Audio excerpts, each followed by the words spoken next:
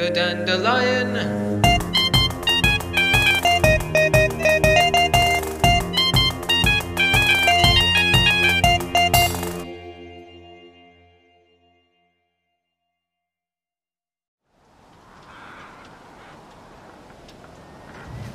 The hot morning sun and the loud clang of the breakfast bell awakened the crew of the Dandelion.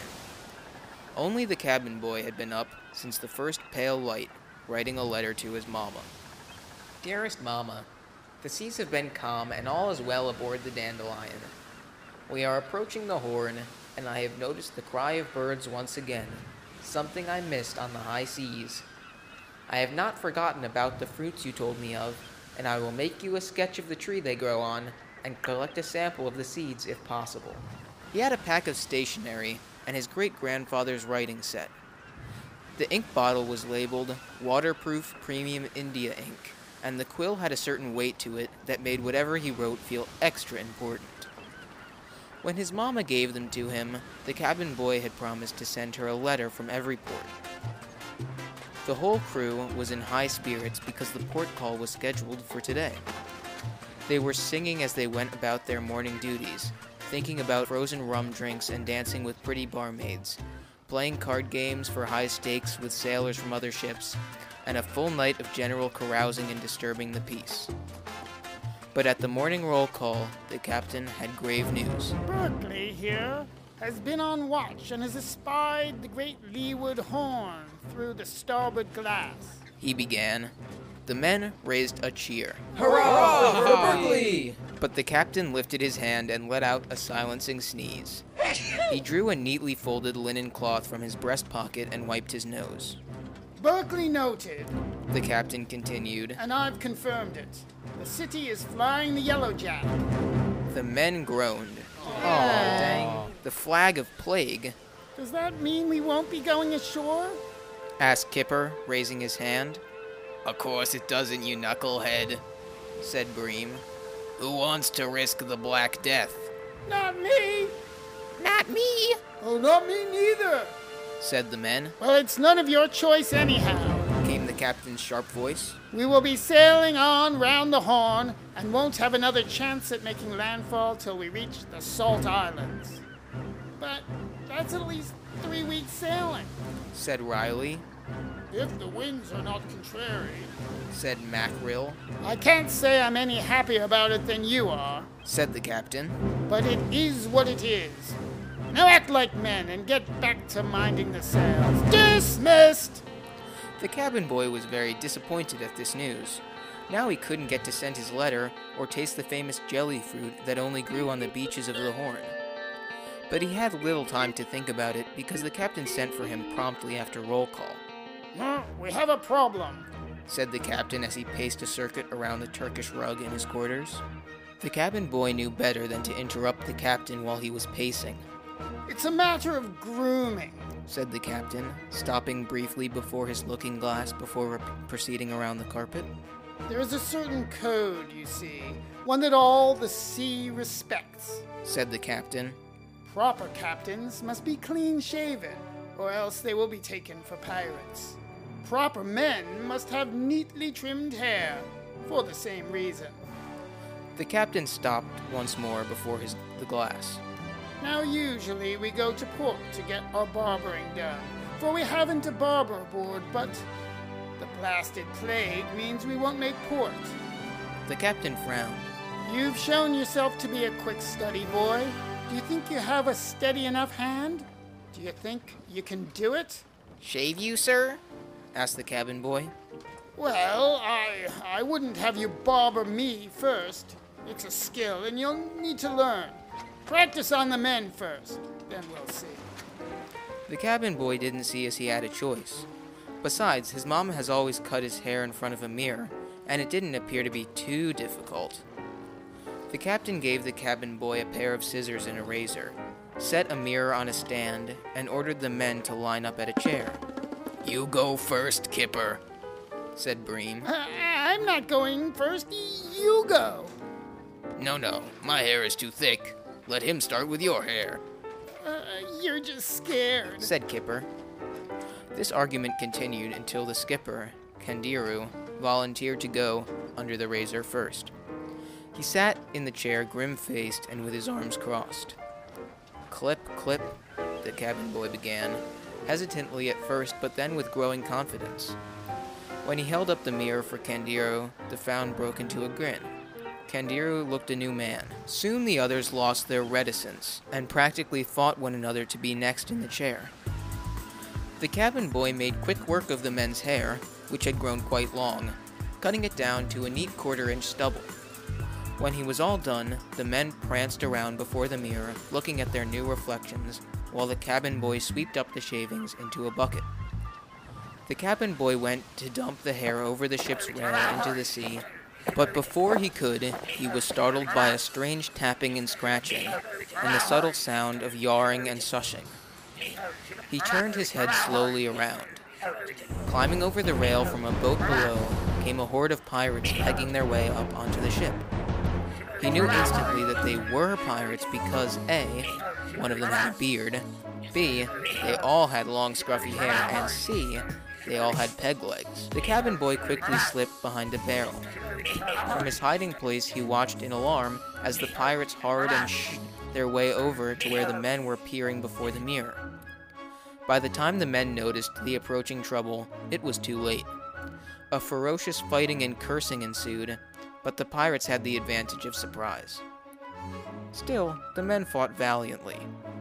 In a desperate move, Bream turned the ship's only cannon around to face the pirate captain. I don't know if that's a good idea, said Kipper. "Shut up, Kipper, or I'll turn this thing on you." Bream picked up one of the cannon balls, but it slipped out of his hand and fell on Kipper's toes. Ouch! said Kipper. You're in for it now. Kipper squared his shoulders and lined up to punch Bream, but then a pirate came up behind him. Luckily, Bream threw a cannonball at the pirate, knocking him down. Thanks, Bream, said Kipper. I owe you one. But the pirate captain now saw the cannon and with a loud "Arg!" alerted his hearties to the danger. They quickly surrounded Bream and Kipper and turned the cannon on the other men. Now the pirates had them in their power. They tied the sailors up in their own ropes and locked them in the galley. Then they got right down to celebrating their easy victory. They broke into the rum barrels and began drinking and laughing. But we stomped them like they was ants, bragged one meaty specimen. Yar, and wasn't them soft like babies, eh? joked another. I clobbered 3 of them myself, said the first pirate, stomping his peg leg 3 times on the deck. I should be promoted to captain. Why, I never saw that, said the second pirate. You was ducking like a little duckling, and I went for the one with the cannon. I deserve to be captain. He waved a threatening knuckle. Well, I'm the captain here, and I'll have none of this insolence from you beardless lot, shouted the pirate captain. Let's have some more rum, why don't we? And they did. Soon they were stumbling about the deck, and not long after that, the pirates lay in a heap, snoring loudly. The cabin boy slipped out from behind his barrel. His legs were tingly from squatting so long, and he almost tripped over the hair bucket. Seeing the hair clippings gave him an idea. He picked up the bucket and tiptoed silently down the stairs and into the hold. He looked through various crates and barrels until he found a bucket of tar for emergency patchwork. The cabin boy scooped some of the sticky tar into a metal tin, then took the tar and the hair back up to where the pirates were sleeping. Working quickly, he used the tar to paste the hair on each of the pirates' stubby chins. It was delicate work, and he feared they would wake, but the pirates were sleeping like babies. Pretty soon, they all wore nice long beards. The cabin boy was just cleaning the tar from his hands when the pirates began to stir. They sat up groggily and began mumbling and grumbling. Who am I? One by one, they glanced in the mirror, which was still set up on the deck for the hair cutting. Why, if I ain't the captain, fancy that, muttered one big oaf, looking closer to check out his beard. Hair! I am the captain, he said. Yar, no you's not. I'm the captain, said a short, muscular pirate.